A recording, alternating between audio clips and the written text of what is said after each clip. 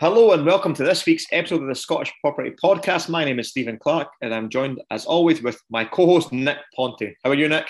I'm good, Stephen. Yes, all good. Who have we got this week? So this week we've got another guest on, fantastic guest. We're actually getting a lot of English guests reaching out and wanting to come on the Scottish Property Podcast, and it is great. It's great getting so much diversity. Fuck that. Yeah.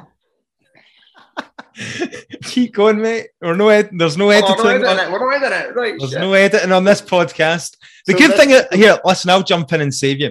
The good thing about reaching out to some of our English friends is that we're getting a wider audience. And obviously, I mean, just today, actually, I took a call from an investor who's based down in England, who's investing in Glasgow, just bought a buy-to-let up in Glasgow. He actually met his wife in a Glasgow university, and then he listens to the podcast, and he's now bought a place up here. So it's good.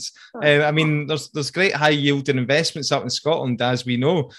So with a lot of people coming up to the north, Manchester, Liverpool, they're finding that market really saturated as well. And it's a lower entry point, which our guest, Rosie from Arch Investments, spoke about today, because she has to invest 5 hours from her own home just to kind of get that entry point where you're borrowing private investors' finance at the start, and you can't borrow, you're not going to borrow as much. You don't have a track record and that bit of credibility. So she had to go north, which was 5 hours journey, and she speaks quite a lot about that, wasn't it? The problems and issues she had with doing that.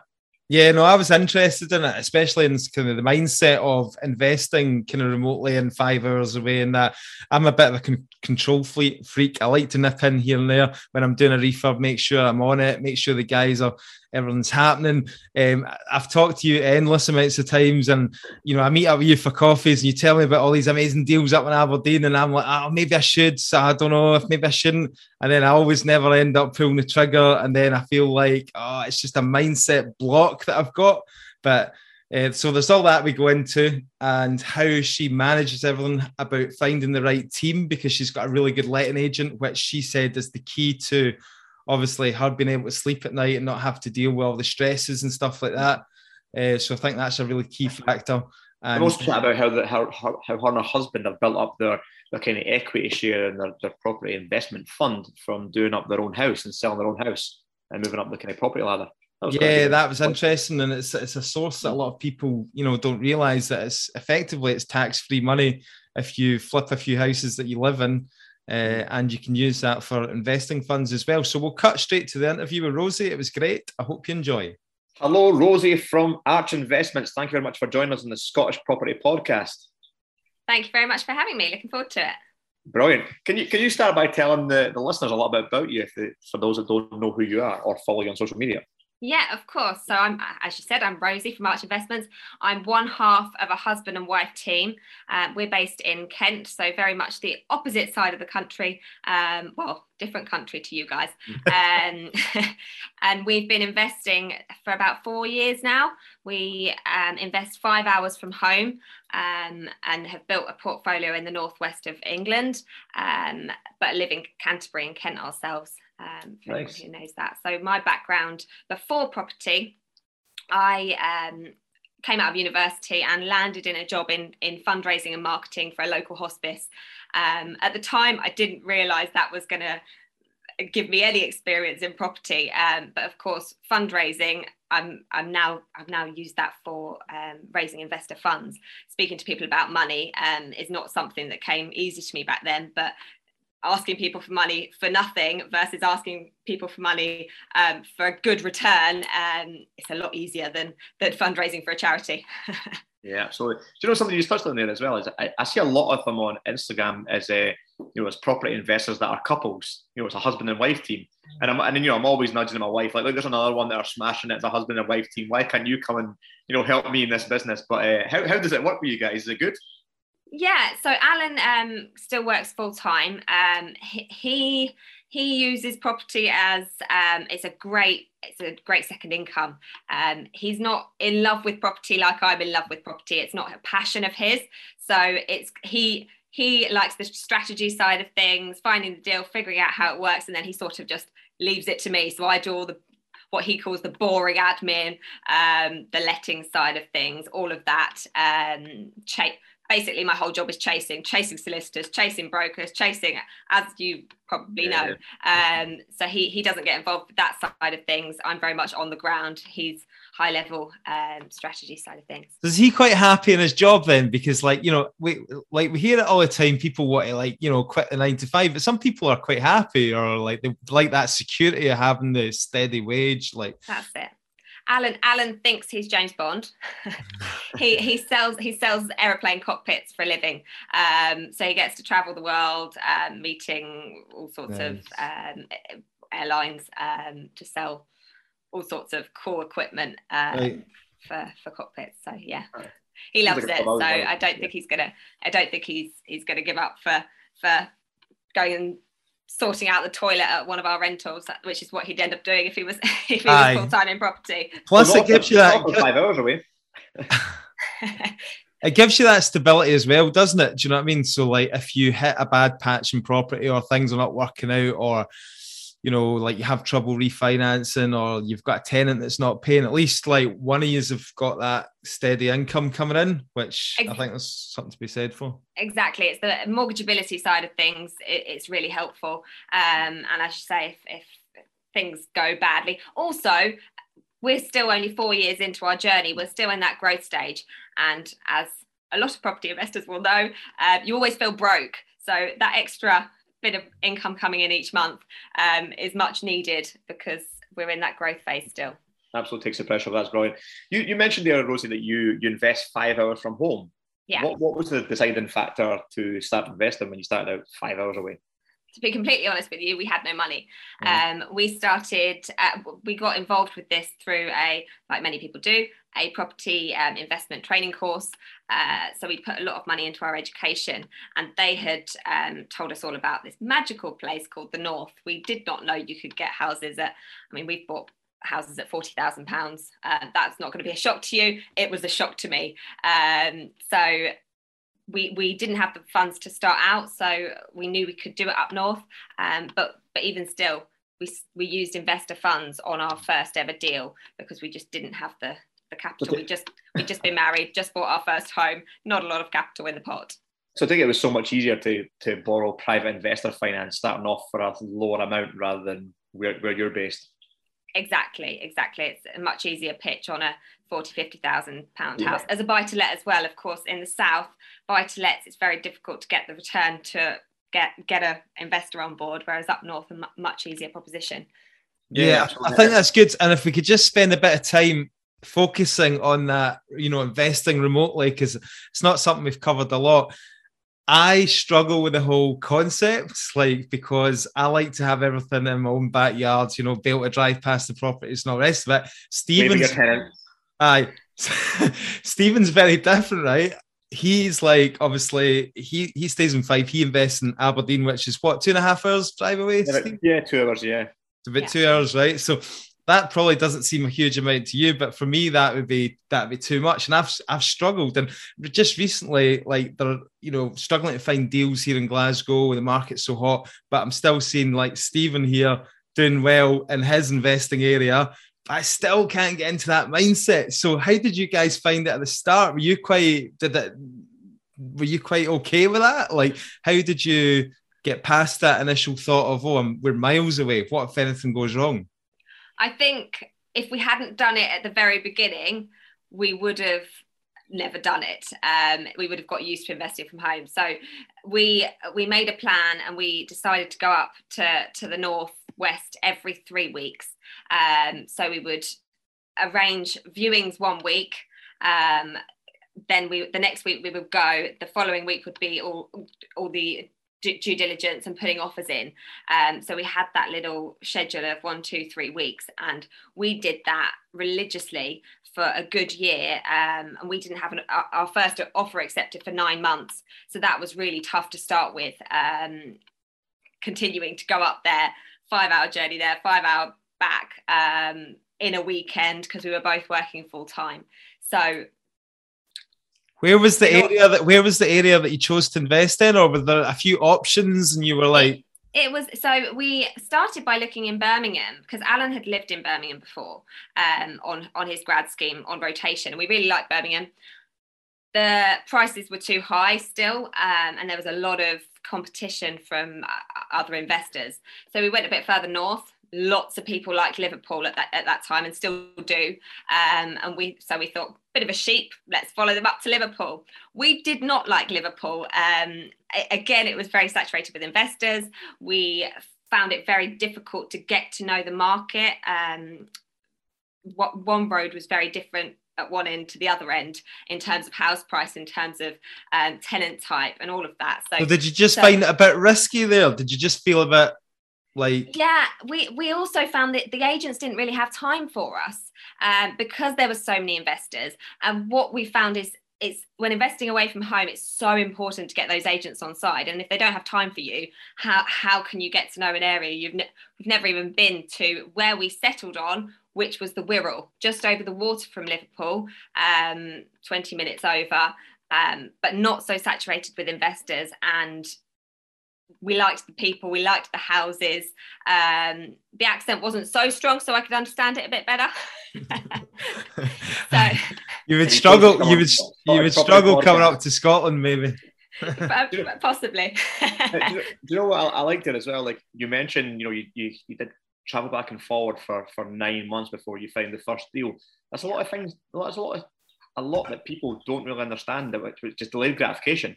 You're working full time. You're spending, your majority of your weekends going back and forward to find properties for 9 months before you even get one. And even at that point, you're then funding it. You're then kind of a renovation, I'm assuming, to then refinance it. A hell of a lot of work that goes into that project for probably over a year to get a couple £100 a month and building some equity. But people really don't get this whole delayed gratification thing of working now for the long-term future.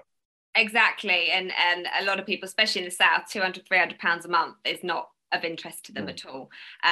So it's building that. So going up once every 3 weeks at that 9 months to a year stage, it snowballed.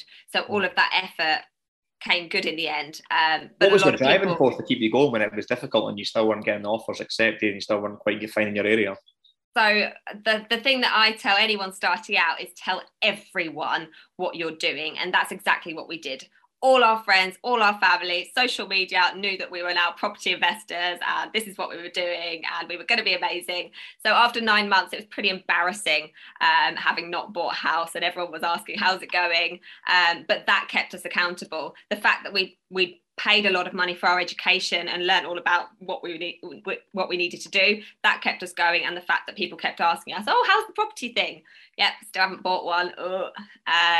So we had to make it work, to save face if nothing else.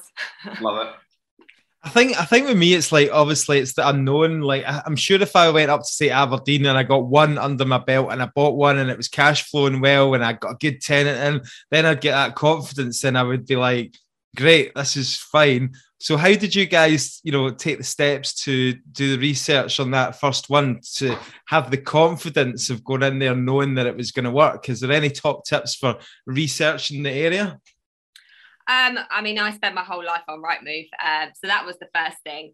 But viewings, I now coach some people on doing this sort of thing from a distance, and going and viewing, even if you're not interested in the property, going and doing that viewing, speaking to the agent about that road, about the road surrounding it, walking the streets in that area, driving around. What else is for sale? Are they rundown houses? Are there cars in the middle of the day? What sort of tenant type are you looking at? And really getting friendly with not just the estate agents, but the letting agents. Speaking to, first and foremost, going to the letting agents and asking where would be the best place for these little buy-to-lets that I'm looking at, before then going to the estate agent and seeing, do you have any of these? The relationships were huge. And then, of course, being able to get up there is another thing, which was really hard. So when you do get a call from an estate agent saying, we've got something on, being able to sort of drop everything you've got that weekend, which was sometimes too late, and just getting up north to view it. And sorry, on you go, Steve. Acquisition, stuff aside, what about when you actually got the offer accepted and picked up the keys? What about the renovation side being that remote? How did you manage to build a team up of trades and builders? So to start with, unsuccessfully, I would say, we had a recommendation from an HMO letting agent. Well, a letting agent generally, he did all sorts of stuff, and he was jack of all trades. He had a build team, he sourced properties, he was fantastic, but he wasn't. He was a complete crook, screwed us over completely, and because we were 5 hours away, it was very easy for him to do so. So anyway, long story short, this guy's got some sort of prison sentence now because he's such a fraudster. But from there, the team that rescued us on that project didn't really want to come and do all the little bits at the end. They have been our build team up there ever since. And yeah, they've been, again, we made sure we got the recommendations. Sometimes they don't count for a huge amount. What kind of lessons learned from that first experience did you put in place to kind of avoid it for the next one? Like, was it more regular updates or payment more at the end, heavier weight towards the end? Or yeah, so I think making sure that you've got regular communication and not trusting even the builders that we trust, not trusting them fully. You need to be having those phone calls, having those video calls. And on our latest project, for example, which was an HMO, a 12-bedroom HMO, I was up there every week and I gave my job up for that. So on a large project of that size, you need to be there a lot. You can't just every 3 weeks. That's not going to cut it. Be making sure that you're keeping an eye on them and they're getting everything that you want in that project done. And would you turn up and find that there was nobody on site sometimes when they've said that they were, cracking on with it, catch them out at all, because I would presume it'd be quite easy to kind of pull the wool over your eyes, especially when you're 5 hours away, Yeah, absolutely. So that communication was key for that. And every time we went up, we would log everything. We would take photos of everything, put it in an email or message, whatever was easier for them, and make sure they're coming back to us with all of that. I mean, snagging stage is always my least favourite for that reason, because it's awful, endless, goes on and on and on. We could have been snagging this HMO for a year, I'm sure, but at some point you have to draw a line. So it's a case of you need to kiss a few frogs to find a few good people, don't you, to work with? Was there somebody, I always find there's always somebody, one person that you find that ends up an absolute gem. Is there anybody that you can identify in your kind of team now that you've got that really kind of helps you out? Yeah, so we've got a couple of letting agents, one for our buy-to-let portfolio, one for our HMOs, 2 HMOs, 12 bedrooms. They're 2 6-beds stacked on top of each other. Our HMO letting agent has been a breath of fresh air. I've had 4 letting agents over the years. I can't find a good one. When you're 5 hours, I would manage it myself. I'm such a control freak. If I could, I'd manage it myself, but 5 hours away is just not realistic. So I've handed that over to him, and he's just brilliant. I occasionally check in, and we're fully let.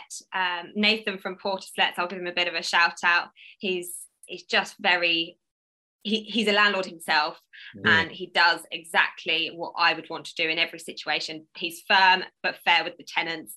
He's all about customer service with them, but also with me. And that's, do you find for your kind of the team that you've built up that it's important to have the people around you property investors as well, so they kind of get it rather than just doing a job?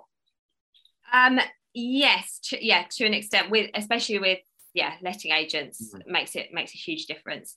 I'm not sure I wouldn't want to be a letting agent managing other people's properties. I think it's hard work, but yeah, and we've found that with mortgage brokers as well. Our mortgage broker's fantastic for that, really good at thinking like an investor for us and thinking outside the box. What about this idea of property being passive income? You hear a lot about this term, passive income. So now that you've found a good letting agent and stuff like that, I mean, how much time do you still have to spend quite a bit of time on the portfolio and the properties and stuff like that? So we have a property down here, and we are building a portfolio down in Kent as well. So that is the growth of that is taking a fair bit of time. But the managing of the properties up north, it's not fully passive. It can never be fully passive because there's always going to be questions about maintenance or whatever else. I think we've got it to a stage where it's as passive as it can be, but of course it's still time in the week, and it always will be. Even if you go on holiday, you're still going to have your phone with messages coming through about, I mean, when the storm a couple of weeks ago, I was just panicking every time I got a message, please don't be my letting agent, saying the roof was blown off. But does he not give you solutions? Like, because I always think good letting agents should give you a solution to the problem and say, look, we can fix this. And then really, ultimately, it's just you to make a decision. Absolutely, yeah. And that sets him apart from the rest in that respect. I find most letting agents we've had don't do that. He very much does. Yeah, good. No, it sounds good. And when you went from the buy to lets up north into this HMO project you just touched on there, was that a scary step to build up into a bigger project, something a bit meatier as well? Yeah, absolutely. And Alan will tell you that I didn't want to do it.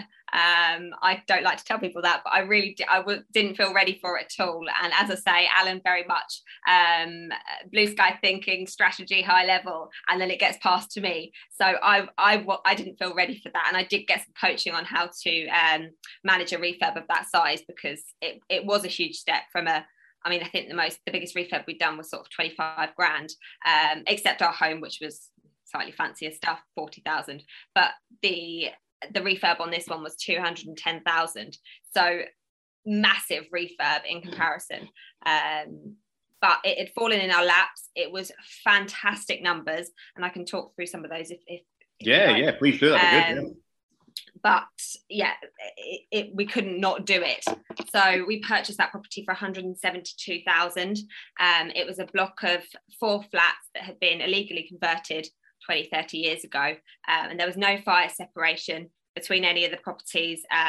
You had to walk through the ground floor flat to get to any of the other flats. It was just not fit for purpose at all. And we wanted to turn it into more flats because we like our little buy-to-let model, but we couldn't make the numbers stack. So after a lot of planning drama that I won't go into, we converted it into, we were allowed to convert it into 2 properties, both 6-bedroom HMOs. Purchased it for 172,000. We spent 210 on the refurb. I think it was 55,000 on fees. That includes all our angel investor interest, all our brokers, planning, everything else. And then the end value on that, we got 550,000. So really, really strong numbers. I think it was 171% return on investment or something ridiculous. We weren't expecting it to be quite that good, but the valuer could see the finish, and that was a commercial valuation based on yield. Oh, based on 10%, 10 times yield on the return. Yeah. Oh, brilliant. And I'm assuming the cash flow on that one's brilliant with 12 rooms. Yeah, we get about 2.5 grand a month cash profit on that one. Superb. Who's your kind of target market for your tenants? So with that one, it's young professionals, and the Wirral is a funny place. It's not a funny place, it's a lovely place. It's got lots of these big Victorian buildings that lend themselves really nicely to HMOs. So over the past few years, there's been lots of investors coming and doing these lovely HMOs with big rooms, high ceilings. So we were a little bit concerned. We had put a dummy ad out to check our demand, but having not done HMOs before, we weren't 100% sure. But we've been really pleasantly surprised. We're sort of the top end of the market in terms of our finish and what we provide. So we were fully let very quickly. And do you think what sets that project above and being successful was the standard the finish you done on the renovation? Yeah, that's it. I also think a good letting agent helps. He's very much stand out with his customer service when he's showing them around. He's not just opening the door, off you go. He's selling the property, and he's throughout the process. He's there helping with anything they need. So in terms of them staying longer, it's only been let since August last year, but hoping that we'll have that longevity of tenants as well. There must have been some big lessons learned in a renovation project of that size. Oh, don't do another one. No, I was living up there 3 days a week towards the end of the project. So I would not be doing another one 5 hours from home. That was my biggest lesson learned. I would love to do another one down here, but 5 hours from home, living in the refurb with a blow-up bed was not fun. But I think something we did was get some coaching on how to manage a refurb of that size, and that's important in any type of anything you're doing in property. If you don't know what you're doing, especially if you're using other people's money, if you're using your own money, it's your fault if things go wrong, crack on, if you can take that risk. But if you're using other people's money, you need to make sure you're clear on what's going on. That's a really good sentiment, actually. That's a really good point. And it's a lot of time that people won't be that cautious when they use other people's money coming off a training course. Yeah, that's it. What about, obviously, you're obviously sounding like you're doing them to high level standards, like for the right young professional market. Stephen, when he does his refurbs as well, I'm always surprised. Like, I see his pictures on Instagram, and it's really, really nice, high end quality refurbs. Down here in Glasgow, you can get away with a little bit less. You can get away with it on a budget, but you don't hear this talked about in the kind of education circle very much, I don't think. And it's about reinvesting back into the property, because if you're doing it to such a high standard and the market can be quite competitive, with a lot of rooms, HMOs on the go, then presumably you need to set aside a bit, for the kind of upkeep, the maintenance, repairs and all the rest of it. Do you factor that into your figures at all? Yeah, so our training course is always talked about this 10 or 15%, depending on whether it's a buy-to-let or an HMO, keeping that aside each month. So you have that when you come to need to do a new kitchen or a new bathroom. We're still fairly early on, so we haven't had to do anything major like that. It's little bits of upkeep rather than a new kitchen or bathroom. But when it comes to that, yes, we have a pot that we do dip into when we will clear out all our bank accounts if we find a good enough deal. But again, it's when you get to a point where you refinance in 5 years, you hope that value's gone up a bit. If you had to dip into that, it wouldn't be. We wouldn't love to do that. Once we've remortgaged once, that's it. We would like to leave it, but if it was in desperate need of whatever and we didn't have the funds there, then we've got that opportunity to remortgage. Well, let's just talk about the money then, because I know you're quite a big fan of using equity from your own home. So talk a little bit about that and how you've managed to use that to your advantage. Yeah, so one of our favourite strategies is using our home, almost flipping our home. So we've done that once in the home that we're currently living in. We bought that for 285, and we're just about to sell it for 460. How long have you had it? 2 and a bit years. Oof, nice. And it was a wreck when we bought it. There was 4 zookeepers living in here on rotation. So as you can imagine, all sorts of stuff that I won't go into on the floor. Oh, it was awful. They hand-reared baby animals, so disgusting. So yeah, we spent about 40,000. So very much on a budget with that one, and yeah, selling for 460. So that money, we remortgaged it when we finished the refurb at 410, and now we're selling it at 460. So that's an extra 50 grand of capital that we're getting back. And we're now moving on to a new doer-upper, which we've been able to move up. So our first home, which was the one before we're in currently, was a two-bed terraced house. Then we've moved up to a 4-bed terraced with countryside views, very, very nice. And now we're moving on to a 5-bed detached. So it's a really good way of moving up the property ladder. We've found. So we're going to do a refurb on that. And then my next dream is a beautiful Georgian fronted house in the millions, but we'll see. That might take another 15 years.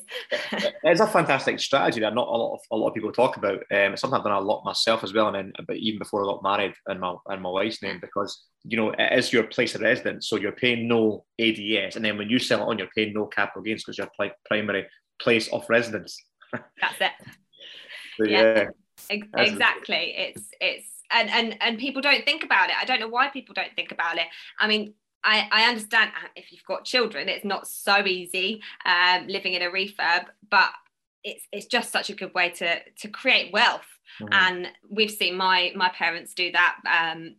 They bought a derelict farmhouse 25, 30 years ago and have renovated very slowly. They've not done the whole remortgage in 2 years, pull as much money out as possible. But the wealth they've created in that one property over 25 years is incredible. Yeah, so it's basically like Stephen says, it's like tax-free income in effect that you can reinvest elsewhere. Yeah, and it's a great place to start. If you're not sure where to start in property, you can go and buy your, if you've got your own home currently, you can go and move home into a doer-upper, and you don't have to have... It's a low entry point, because you're only needing a 5-10% deposit on your own place of residence, and then you're not needing 25%. You don't need to pay DS and a huge amount of fees. It's a lower entry point. Like say, you could do it up on a budget. You don't need to do it quickly on a project because it's your home. Exactly. Instead of renting somewhere else or living in a mortgaged house somewhere else and doing up the property, you can be doing it as you go over a longer period of time. Yeah, I guess the downsides to that, of course, is if you sell your place quite quickly, then you can't buy another place, then you're going to have to move in with your mother-in-law or something like that. So, do you know what I mean? Well, I mean, yeah, you joke. We are, we managed to get a very good deal on our next home. In buying that, we've agreed to not buy in a chain. So we're in the process of selling our home, and then we've got probably 3-month gap. So we are moving into my mum and dad's granny annex for 3 months. So exactly I like that it's an annex, like, so you've got a... Well, yeah, we did it a few years ago as well. When we were doing the major bit of the refurb in here, we moved in for a few months. So whatever it takes is sometimes what you've got to do, and we're happy to do it. A lot of people aren't, but it can pay dividends. Yeah, no, when I was a kid, I lived in a caravan for a while while my mum and dad were building a house. So yeah, I remember that. I was talking to my mastermind group call last night, and I remember growing up in my dad's renovation, like I say, that took them 15, 20 years to do. And I remember getting ready for school in front of the gas fires with the bottles, with the 3 bars, freezing cold, like chittering, trying to get changed. And it's like, you do that kind of shit because you know that it pays dividends and it can get you where you need to go. It's like making a sacrifice, isn't it? That's it, exactly. And that's property investing all over. It does take sacrifice, and all these youngsters who want to get on the property ladder, it's doable if you make sacrifices. I think is key. Yeah, absolutely. What's the end goal for yourself and Alan then? What's the plan for your property company? So we're looking to expand our portfolio in the southeast now. We've done enough of the travelling 5 hours for the last. What's happened to the Wirral? Like, I mean, surely, like, it sounds like you found something that works there. So why no more properties up there? Nick, I think I advertised it far too much on social media. So everybody has come to the Wirral, and finding deals on the Wirral now is so saturated, possibly more than Liverpool. It's crazy. So we've looked at different strategies. So in the southeast, we're in the process of buying 4 units, 2 commercial with 2 flats above. Got a deal on that because people aren't looking at commercial, but we've got 2 new 10-year leases, very safe, really good rents on those. So we're diversifying a little bit because of the market the way it is. We're also buying a block of freehold flats as well, again because not everyone's looking at those. That's not to say all your listeners need to go and look at freehold flats. I mean, they're in Scotland, so probably not too much competition, but no, we got a lot of competition up here. Yeah, definitely. But not for me. You're not competing against me. No, I get your point. It's interesting because I felt the same when speaking on this podcast for the last 2 years since we've been doing it, and constantly talking about how I've changed my investment area to Aberdeen. And even when I went up there last week for valuations, someone approached me like, "Are you Stephen Clark? I listen to your podcast every week. I just bought my first investment property." I was like, "Shit, I need to shut up here. I need to keep my mouth shut." But I mean, great that the podcast is getting so well known. But I've created myself all the competition in Aberdeen now. Hopefully helps us. The way I look at it is it helps the city grow a little bit quicker, and the property prices start to rise back up quicker. Then absolutely, we'll all win. Yeah. Brilliant. Social media, how have you found that? And has that brought you any private investors? Yeah, absolutely. That's one of. I mean, we love social media for networking with other property investors, and gaining motivation, inspiration from what other people are doing, and it's led me to being on this sort of podcasts just like this, which is great exposure, and really enjoy chatting to like-minded investors. But yes, one of the main reasons we put so much effort into social media is from that investor side, that we are looking for investors all the time, and we've gained a good following over the years. We've been consistent with it, not so much now. Life's busy and everything else is going on, but to start with, we were very, very consistent. I made a New Year's resolution one year, posting every day on Instagram, and I stuck to that, and that's really where we grew that following. The algorithms liked it, I don't know. So yeah, investors, we've never really had to ask for money. We find that the money side of things is a lot easier than the finding of the deals. I don't know if you find the same thing. Finding the deals is hard, but if you find a good one, the money's easy. That's what I was going to ask you. I mean, you said you love property and all that. We all love property. That's why we talk about it so much. But what would you say your most hated part or the dreaded part of property is? The downsides, the stuff that causes you the stress, like. So we have, until selling this home now, we've never sold a house. And I tell you what, it's the most stressful thing I've done in property, selling a house. I thought buying a house was supposed to be the more stressful part, but selling, all the questions that you get asked about your lovely home, I'm like, you're very lucky to be living in our lovely home. So just be quiet now. No, but apart from that, planning has been an absolute nightmare on the one project we've gone through planning on. So I do not enjoy that. But apart from that, and chasing solicitors is one of my least favourite as well. But apart from that, I do enjoy it, and I wouldn't change it. One thing for me is, like, you think you've built up a good team, you worked with people for years and years and years, and then I've just noticed recently, like, I mean, my mortgage broker that I've used for a while was probably listening just now, actually, but it's like he's taken 3 weeks to get back to me on an email, and I'm like, this is just unacceptable. And like, just chasing people, you shouldn't have to chase professionals. I think once you start having to do that, it's time to change, broker or whatever. But just that kind of thing, just sometimes it just drains it out of me. But yeah, absolutely. Especially when they're touting for business there and wanting more business, you just think, look after the business that you've got. Yeah. Absolutely. I tend to agree with that. You touched on there about your social media as well, helping you gain cash. Is that what's kind of built you up the investor pot and brought you back down to your kind of nearer home for your building your portfolio? Is that bigger bit of investment you've been getting? Exactly. When we started out, we had very little funds, as I mentioned. So we went north, but now we've built that investor base. We can come a bit close to home and stop doing the 5-hour journey, which is just going to be a lot more efficient in every way. And a lot of it came from Instagram, you said. Yeah, social media in general. That might be people that we've met before who then follow us on social media, friends and family. If we weren't talking about it on social media, friends and family wouldn't know about it, because we're not going to a family event and talking to everyone about property. I mean, I would if I could, but make everything about property. But, I do, yeah. Yeah. So I've got no small talk. So it's just a great way of documenting what you're doing, because otherwise people don't know. And the amount of people who have from school 12 years ago who are coming and asking, how are you doing this property thing? People from previous jobs that I haven't spoke to for years and years. People are interested in property, but if they're not sure how to get into it, investing is a great way to almost get your foot in the door. Yeah. Shit, you just made us feel older when you mentioned school was only 12 years ago for you. Yeah. No, it's been great having you on, Rosie. I really appreciate you taking the time to chat to us, and I know we've covered so much there. We've covered a lot on the journey. We've spoken a lot of details there.